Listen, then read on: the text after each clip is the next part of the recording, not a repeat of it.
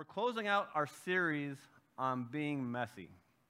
And there's some beautiful parts of walking with Christ, but there's also some messy parts about walking with Christ. And we're going to jump right into Romans 3:23.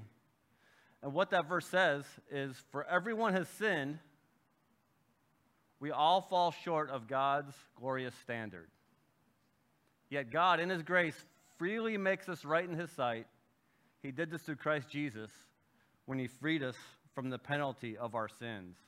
And Matt kind of outlined last 2 weeks really, the already but not yet. So Christ has already died for us. He's already poured his blood out for us.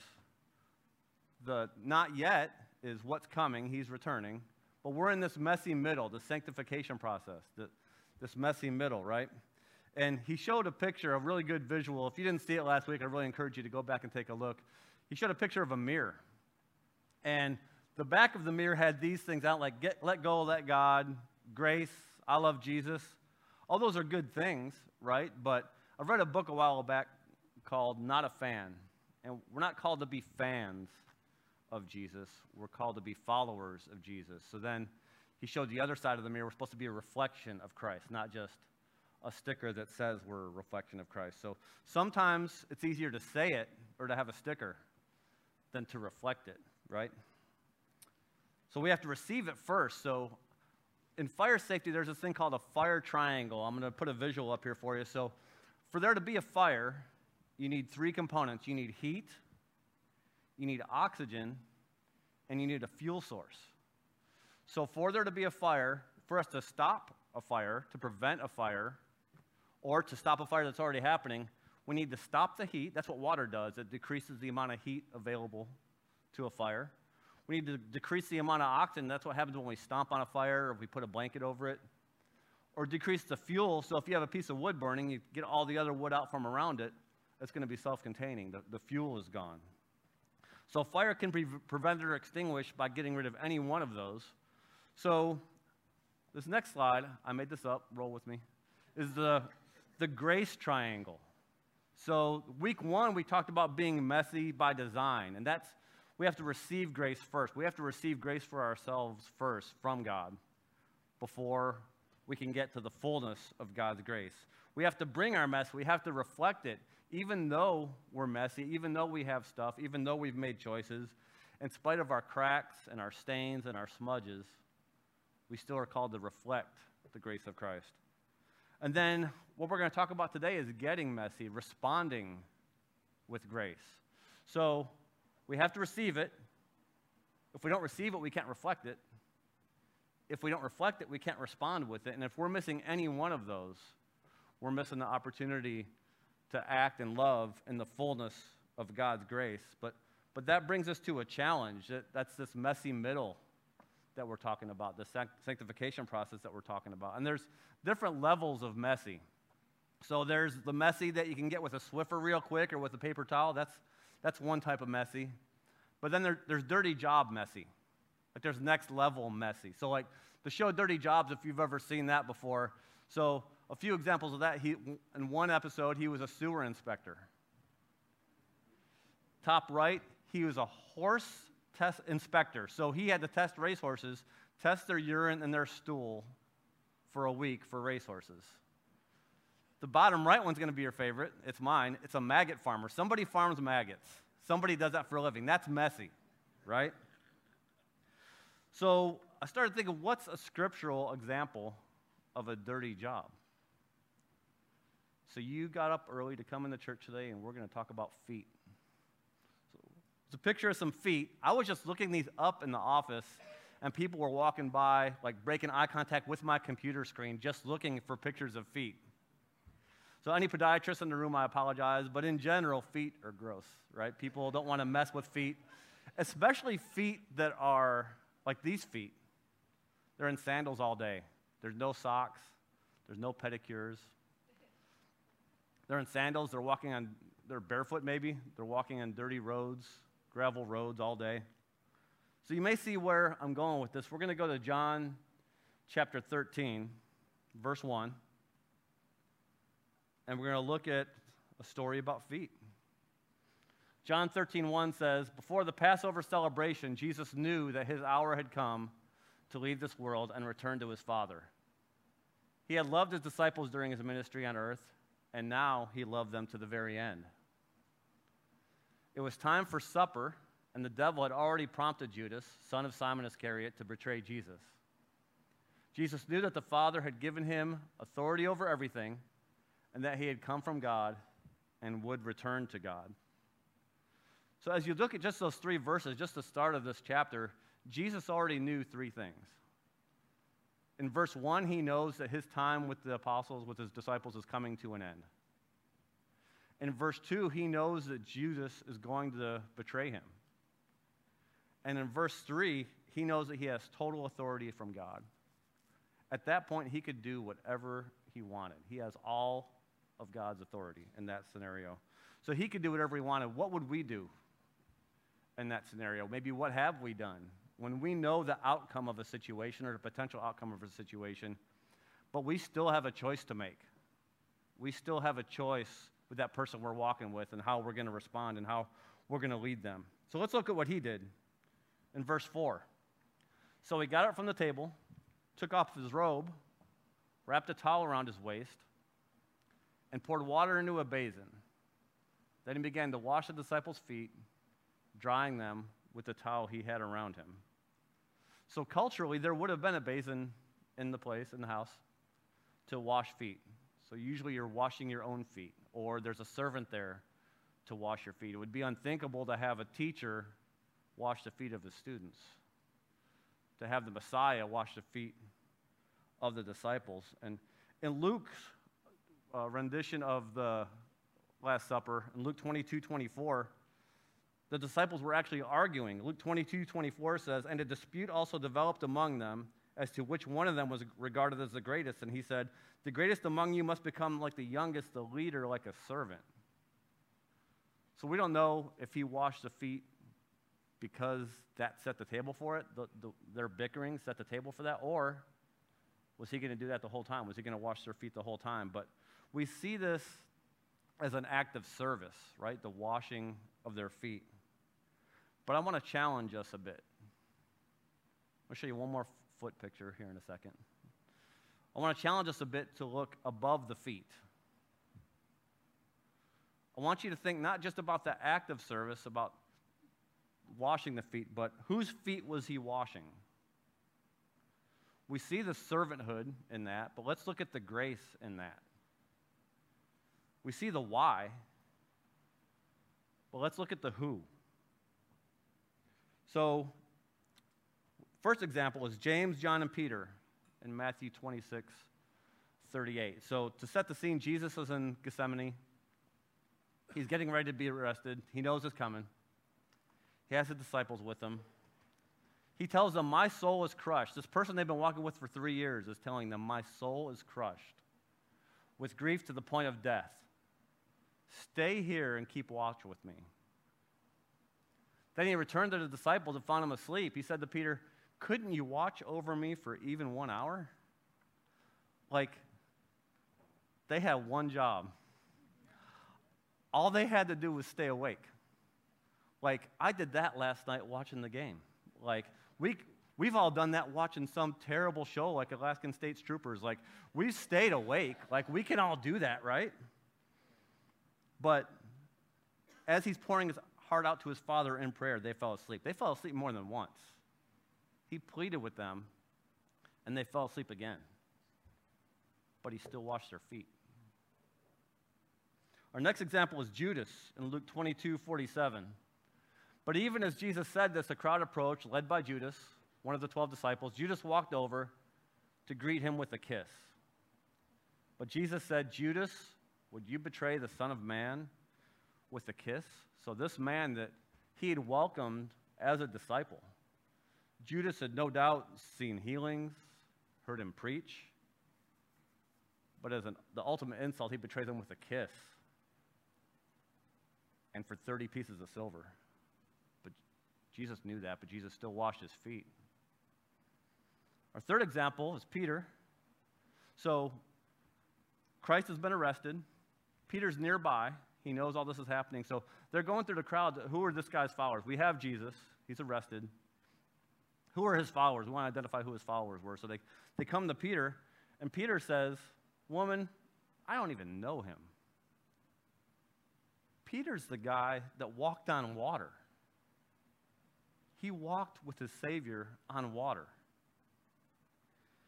Peter's the guy that when Jesus was cleaning the feet, he said, you can't clean my feet. Like, I can't let you clean my feet. And then Jesus explained it to him, and Peter's like, clean my whole body. Like, don't clean my feet, clean everything. Like, he's all over the place, right? Because I love his passion, but he doesn't just deny following him. He denies even knowing him. But Jesus still washed his feet. So Thomas is our third example. So Christ is risen. Christ is back. Thomas hasn't seen him yet. So they told Thomas, we have seen the Lord. But he replied, I won't believe it unless I see the nail wounds in his hands, put my fingers into them, and place my hand into the wound on his side. Thomas had no doubt, he knew that Lazarus had been raised from the dead. He'd seen the blind given sight. He knew the lame were able to walk again. He was exposed to teachings. He was exposed to countless miracles. But he still lacked faith. But Jesus still washed his feet. So as I was looking at the disciple disappointments,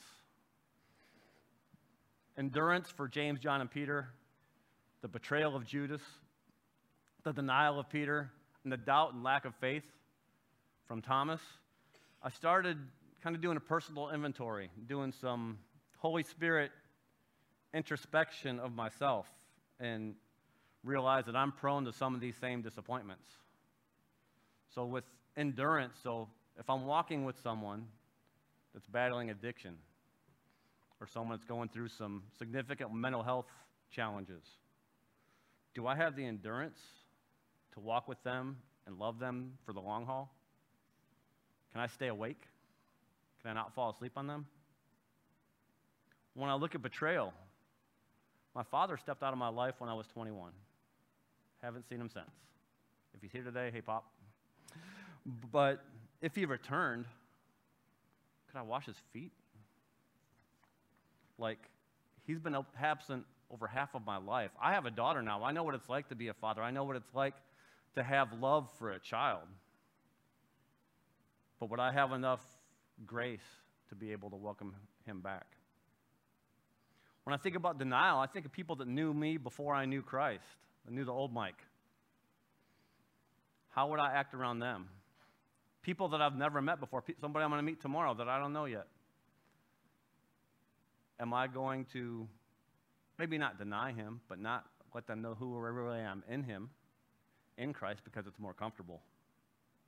Would I reflect Christ? When I think of a doubt and a lack of faith, I think of people I've spent time with, or people I still am spending time with, that are going through long, chronic illnesses and diseases. Can I walk with them long term and pray confidently that I know God can heal them, and pray like that, but also acknowledge he might not? Do I avoid it? Do I change the subject? Or do I show them grace? So just like for the disciples, the fullness of God's grace is bigger than all those examples. The disciples' examples, my examples, and we wonder why he did this. So sometimes Jesus answers with a parable where he says something, and then you got to go write it down, and 2,000 years later, we're still trying to figure out what he meant with this parable, right? But that's not what he did here. He explains it pretty clearly. So there's scripture cards in front of all of you. We're going to look at John chapter 13, verses 12 through 17. So if you have a Bible, open it up to that. If you have an app, go ahead and go there. Or you could just close your eyes and let the Word of God be read over you. We're going to John chapter 13, verses 12 through 17. After washing their feet, he put on his robe again and sat down and asked, "Do you understand what I was doing? You call me teacher and Lord, and you're right, because that's who I am. And since I, your Lord and teacher, have washed your feet, you ought to wash each other's feet. I've given you an example to follow. Do as I have done to you. I tell you the truth, slaves are not greater than their master, nor is the messenger more important than the one who sends the message. Now that you know these things, God will bless you for doing them. So you look at the story from 3 vantage points. So Jesus showing his humility, his servanthood, his forgiveness, his grace. More importantly, his grace in spite of the actions and choices of the people around him. The disciples, it no doubt changed their mindset. It changed the way they saw him. It changed the way they defined service. It changed the way they interacted with people going forward. Changed the way they saw what it looked like to live out the things that Jesus taught. For us, it's a great example of our role in the body of Christ because of grace. So as we look back at the grace triangle, I love this verse, John 1:16. For of his fullness we have all received, and grace upon grace. So first we have to receive that grace for ourselves. It's like when you're on the plane and the oxygen mask drops, you got to help yourself before you help others. First we have to receive that grace. We got to don our mask first in spite of our own messiness. Then we have to reflect it. So in spite of all that stuff we know about ourselves, in spite of the cracks and stains and smudges, we have to reflect it. And then we have to respond with grace because of the other two. Respond to other people's messiness. And that's how we get to the center, to the fullness of God's grace, to what he has for us, what he wants for us as individuals, what he wants for us as a church. So one more foot picture. I promise this is the last foot picture. So as you look at this, whose feet can we wash as a church? Whose feet can you wash individually? Who can we serve? It doesn't have to be an overseas mission trip. It could be a family member. It could be a longtime friend or a neighbor.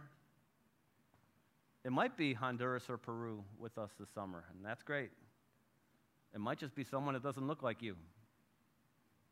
It might be someone that doesn't vote like you. It might be someone that doesn't live near you. It might be someone that doesn't live like you. So I took a survey of some Journey folks a while back and wanted to see, and I'm fairly new to Journey. I've been here actually almost 6 months. Thank you, Journey. I just realized that. But I took a survey. I wanted to see where the heart of Journey was. I don't want to assume anything, so I wanted to get some feedback. So I did a survey, and I asked a couple questions. One of the questions was, I asked, what people groups do you feel most called to serve? Children, far away, number one. And number two was the homeless. So I asked another question, what areas of need do you feel most called to serve as a church? Food insecurity, number one. And that aligns with some of the things that Journey has been doing for years. Homelessness is another one. And the third one kind of surprised me, foster care and adoption. I didn't know that was one of the holy hurts that Journey has until I did that survey. So that was an eye-opener for me. So I want to share a few opportunities and a few new partnerships that we have, a few opportunities we have. And we still have the same ones we always have, like Bags of Hope, Hope House, Ada Jenkins, these other places that we partnered with for years. Those are still close partners and friends of Journey. But these new opportunities I want to share with you are some things we've been able to arrange based on some of your feedback. And the first one I want to share is a friend of mine that has a ministry called Watchmen of the Streets. So there are estimated 3,000 homeless people in Charlotte, Mecklenburg County. And Watchmen goes, my buddy Heath takes his trailer out. He helps meet the immediate needs of people that are suffering from homelessness. but he also provides them resources to get a step up. If they want to stop being homeless, some people want to stay there, and that's okay. But if they want to stop being homeless, if they want a way out, he helps them with resources to make that happen as well. He goes out twice a month. Took a few people out with me last month. Some of y'all saw it on social media and want to join me next time. Come on, we'll do it. So that played out this past week. We had a guy come up to the church office. Gentleman living in his car, walked up, wasn't asking for money, said he wanted to talk to a pastor, and he wanted prayer. We sat out at the picnic table outside of the office, and he just shared his heart with me. Walked to his car. He had one book in his car. It was the Bible. He talked to me about waiting for a job opportunity, and we were able to, because of some of the relationships we already have, Ada Jenkins, they have a bus that serves homeless people in the area. They were there in 20 minutes. Met him with some food, some toiletries. We're still in touch with him. It wasn't a handout. It was a relationship. I want to share a map with you real quick. So that's us, Journey, up top. So we have a few partnerships. One is one we've had for a while, Caterpillar Ministries. So Caterpillar Ministries is based in Huntington Green, which is just about 4 miles from here. There are, I'll let you all do the math, 350 trailers and homes in Huntington Green, 2,200 people living in those 350 homes. 4 miles up the road from us. Hearts and Hands Food Pantry is on 115, just south of here a little bit. They have a service where they supply food. They deliver food to people in need. So we were able to connect those two, and starting within the next 30 days, there are going to be deliveries from Hearts and Hands going to families in Huntington Green. Then Torrance Creek Elementary School, just a few miles from us as well. Met with the principal there. Side note, first time I ever voluntarily met with the principal. It goes so much better when you're wanting to be there. It's so much different. It was great. So I asked him, I said, what are some of the ways a church can partner with you? And he said, no one's ever asked me that. I've been here 7 years. I've never had a church approach me about partnering. So I said, let's talk about that. Turns out all of the kids in Huntington Green go to Torrance Creek Elementary School. So they have specific socioeconomic needs. They have specific cultural needs that, to be honest, a lot of his teachers weren't trained for. So we have an opportunity to serve these kids in their homes, help meet their food insecurity, and then also support them in their school and the teachers that are trying to teach them. Side note, for Torrance Creek on March 18th, next Saturday, there's a cleanup day, and they've asked Journey to be a part of it. I'll be out there with my family. I'd love to see some of y'all out there as well. You can sign up on the Church Center app. But all these opportunities are within 5 miles of us. So then there's the other one we mentioned from the survey, the Heart for Foster Care and Adoption. So I'm going to invite a friend up here in just a moment, but I'm going to show a video first. So there's the group we're going to talk about is called Alongside Families. But there's another group called Congregations for Kids that works with the Foster Care Network. We're going to show a video that they put together, and it does a really good job of helping you understand the need. And then we'll carry on with a little interview here, and I'll introduce you to a friend of mine. All right?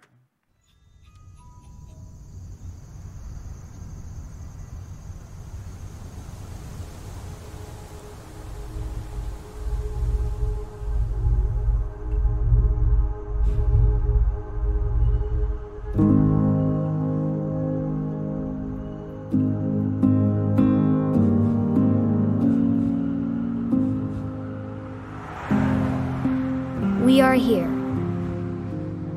around every corner in our city. You do such a good job of protecting our identity that we've become invisible.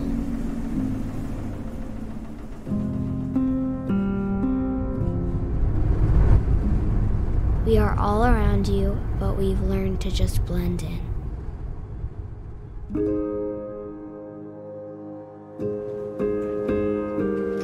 Social workers and foster parents are great, but there are not enough of them, and they can't do it alone. As time ticks away, more of us arrive, and those that have been drifting in this world get older. I know my chances of finding a forever family are less now that I'm 9 years old. They say it's because I don't look like a baby anymore. Everyone loves babies. As I get older, I know the odds continue to stack against me.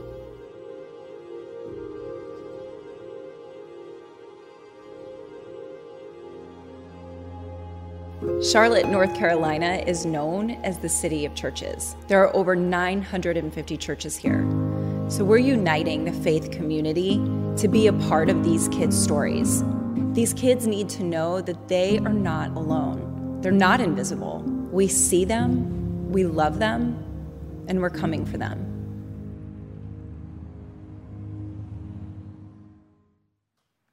Powerful video. Please welcome my friend Emily to the stage. So Emily is the executive director of a ministry we're partnering with called Alongside Families. So Emily, welcome. I'd love to just start by you just sharing why have you dove into this? Why is this where you decided to put all your time, energy, and effort? Yeah, this is really a burden that the Lord has placed on my heart to call out the local church to really be on the front lines of preventing kids who don't need to be in the foster care system from ever entering into the foster care system in the first place. And it's kind of a soft spot for me, a personal story, because when I was 15, my family was really in a crisis situation where my dad had a serious mental health breakdown and wasn't in a position to be able to provide for our family.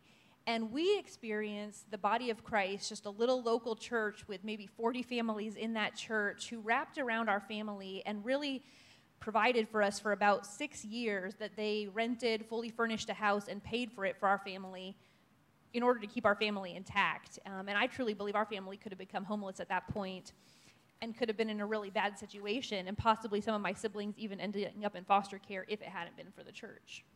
Yeah. Beautiful. I love that you've repurposed kind of the hand you were dealt. That's really cool. So introduce us to Alongside Families. Tell, I know about it already, but please share with Journey what y'all do and what that looks like.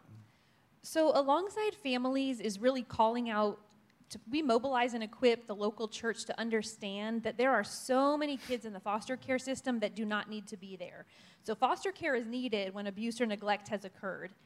But the problem is the foster care system is overwhelmed because 88% of kids that enter foster care in North Carolina isn't due to abuse. It's due to either neglect or a parent just being overwhelmed and not having the support that they need. And so here in our city, literally, there can be a parent who, this is the challenge, they're facing a crisis, oftentimes a single mom, and they're socially isolated and living in poverty. And so just imagine being a single mom with zero support system who is living in poverty, and you need to be hospitalized for 2 weeks, and there's literally nobody safe to care for your kids during that time. You can lose your child to foster care just because you don't have the support system wrapping around you. So what Alongside Families does is we partner with local churches to equip volunteer host families in those churches who just act like extended family, to say, I'll care for your child temporarily, voluntarily, while you get on your feet, and then we're going to wrap the whole church around you to become your extended family and keep your family intact. I love that. I love the heart of that. I love the way it involves the whole church, and we'll talk to y'all, expand on that in just a moment. But if you could share a couple of the stories. You know, our series has been messy, about how the day-to-day can get messy, and I'm sure you have some good stories and some rough stories, but if you could share a couple of what it looks like, some real-life stories. Yeah, so we've been doing this ministry. I launched this ministry back in 2017, and we've been doing it for almost 6 years now. We've had over 230 hostings of kids and actually been able to reunify 100% of those children with their parents. But the heartbeat of what we do is past just those, you know, hosting a child for 2 nights or sometimes 3 months while a mom stabilizes. We want to build long-term relationships. And so it does get messy, like Mike said, because we're walking alongside families who are going through crises, who are living in poverty. And you know, sometimes it's really beautiful and we get these lovely outcomes that we would like, and sometimes we don't. So, you know, one story I'll share that's kind of along that kind of beautiful side of things. In the bottom left-hand corner there is Shatirika and her little baby daughter Kalani in the Minnie Mouse ears. Shatirika aged out of foster care. So she aged out last year. She was 21 years old.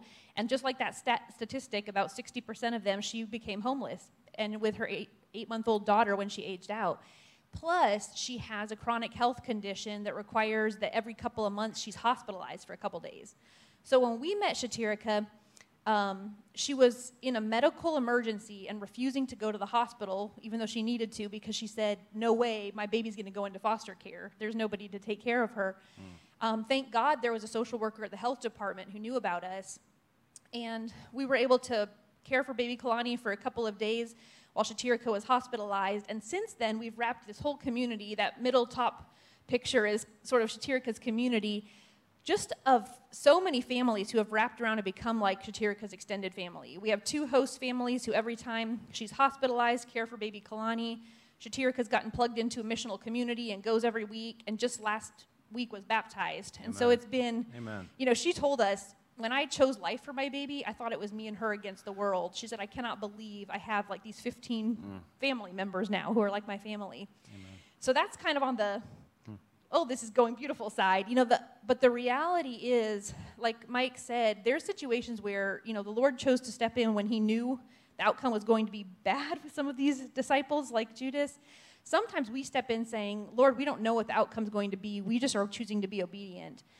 There's another mom that we've been walking alongside for 3 years, and it's been a lot of ups and downs for the volunteers serving her. We hosted her kids for 3 months while she was homeless, living in a tent on the street. And we were able to get her into a transitional housing program. She was there for about 3 months before she was asked to leave the program. And so since that time, it's been a lot of in and out of homelessness and not really having any stability. And we have a host family with 6 children of their own who has walked alongside her for 3 years and become like her extended family. And it's been painful for them. I mean, I will not sugarcoat that this can get really messy, that they shared, Emily, this is probably the most painful thing we've ever done as a family. And they said this is also the most transformative thing we have ever done as a family. And they said we would never change what our kids have experienced through this. And so they're in a position now of really praying with the mom and considering whether they'll become legal guardians of the children, because she's just not in a position to keep caring for them. But so in the ups and downs, you know, she's had this experience of they have become like extended family despite how painful it is. And I truly believe, my husband and I host, and I know how hard it gets. We've gotten to where it's like, oh, you know, this is too hard. But I don't believe we can experience where Jesus says, I've come so you have life abundantly and have it more abundantly. If you want to experience that, the depths of the joy of abundant life, you've got to be willing to experience the painful points. I think if we live our comfortable, in our comfort zone lives, we might coast through life comfortably and mostly be happy, but we're not going to feel that depth of joy unless we're willing to get in the messy. Amen, yeah. I know a handful of families that already partner with alongside families, and every one of them that I've met with, I just had coffee with one of the guys a few weeks ago, and I asked one question, and then 20 minutes about how much he loves what y'all do, so what a blessing it's been to his family and his kids as well. So we got a few more minutes. So one of the key roles to have this ministry in our church is to have a ministry coordinator, and that could be a hurdle or a speed bump to even get the ball rolling. We already have one of those. Somebody here at Journey has already volunteered to do that, so we're so thankful for that. The model is, it's not that person alone. It's all of us supporting that person, and ultimately supporting those children and those parents, right? So could you kind of outline what the different roles are so we understand where as a church we could fit in? Yeah, so something I love about this ministry is I literally believe everybody in the church can do something in it. Amen. You know, we need host families who can say, I could host a child for 2 nights. Some say I could host a child for 3 months. But we also need people who say, I'll be a support system, I'll help transport kids, I'll help with babysitting, I'll bring meals. We need people who will mentor. Somebody saying, I'll meet with a mom once a week to be an advocate and a mentor to her and help her reach her goals. We need people to come alongside the host family and do home visits in the home each week for the kids. And then we literally need people who are saying, I'm a guy with a truck who will help every time a mom gets an apartment, help her move in. It's just something that everybody can plug into. Oh, and we need volunteers to answer the support line. That can be done entirely from home to be the first point of contact for parents in crisis calling us. Awesome, thank you. So we're going to have an interest meeting here at Journey. So on March 26th at 12:30 after the second service over in the small auditorium, we're going to have an interest meeting. Now, no commitment required, but we'd love for you to register for that just so we know how many people are coming. Emily and her husband Lars are actually going to be out at a table outside after the service today, and they can answer your questions as well. But I know I speak for the church, and I say we're excited about being able to partner with y'all. And when I saw that need was one of the needs that arose, one of the heart pulls that we have as a church, like Emily was my first call because of what they do and how it's so beautiful. So I don't want there to ever be a reason in any of these opportunities that we're talking about that there's a stumbling block or a reason for you not to reach out and not be able to get plugged in. So I want to share my contact information with y'all. That's my email address. That's my personal cell phone number. If any of this tugs at you at all, or 2 months from now, hey, they were talking about Alongside Families, or they were talking about Watchmen of the Streets, I want y'all to be able to reach out to me directly. I don't want you to have to go to a website to find me. I want you to be able to, I want to remove that stumbling block for y'all. So please don't hesitate to reach out to me, even if it's just with questions. I'd love to chat with you. So can we give Emily a hand for sharing with us today?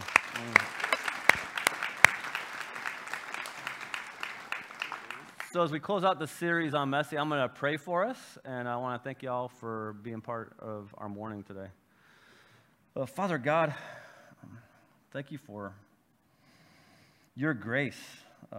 We ask that each of us, whatever that means to us, Father, that we're able to receive that grace today, that you give us the courage and the opportunities and to recognize those opportunities, that we're able to reflect that grace, Father. And we ask that we're able to respond, that as we share the gift that we've been given, Father, that we see the opportunities and we respond and let others see the love and grace that's available to them, Father. We are so thankful for that opportunity that you give us. I want to take this opportunity as a church to pray for Emily and Lars and their baby that's on the way. We are so thankful for the gift of life, Lord, and we're thankful to pray for a healthy baby and a healthy pregnancy. Thank you so much for that. Thank you for Alongside Families. Pray right now, pray for the kids that are in that program already. Pray for the kids that aren't there yet, that are coming, and pray for the kids that we're going to receive as a church and be able to love on and support and show the grace and love of Christ, Father. Pray for the people in Huntington Green. Pray for the teachers and the students of Torrance Creek Elementary, and